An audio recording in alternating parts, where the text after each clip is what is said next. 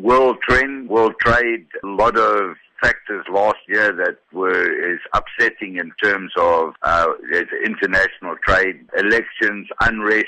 Certainly not something we can lay at the doorstep of the South African government at this stage. I think it was a worldwide trend. So what does this mean for the country in terms of prices of basic goods and services? Unfortunately, prices will rise. They won't rise astronomically.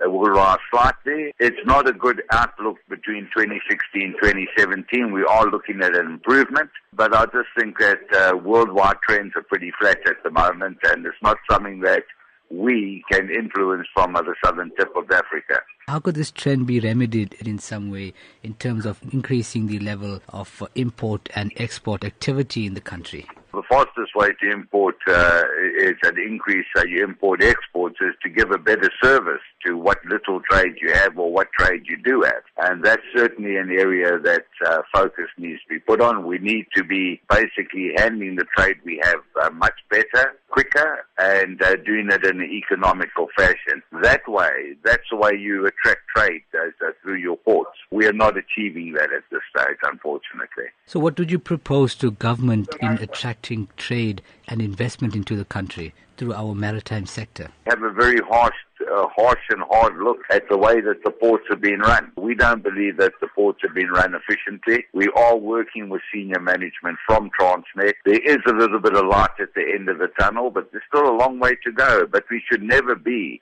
in these kind of situations. We seem to always be behind the curve ball.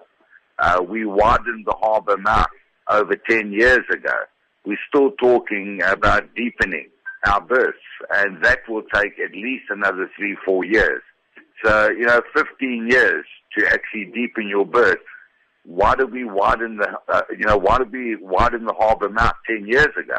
This should have all been part and parcel of the same planning. That's why we always seem to be slightly behind the curve. We need to get ahead of that curve, and then I think we'll see some real improvements in the country. We are working with some senior managers at Transnet. A meeting we held earlier this month was very positive. We are looking forward to the steady increases in the productivity of the port this year.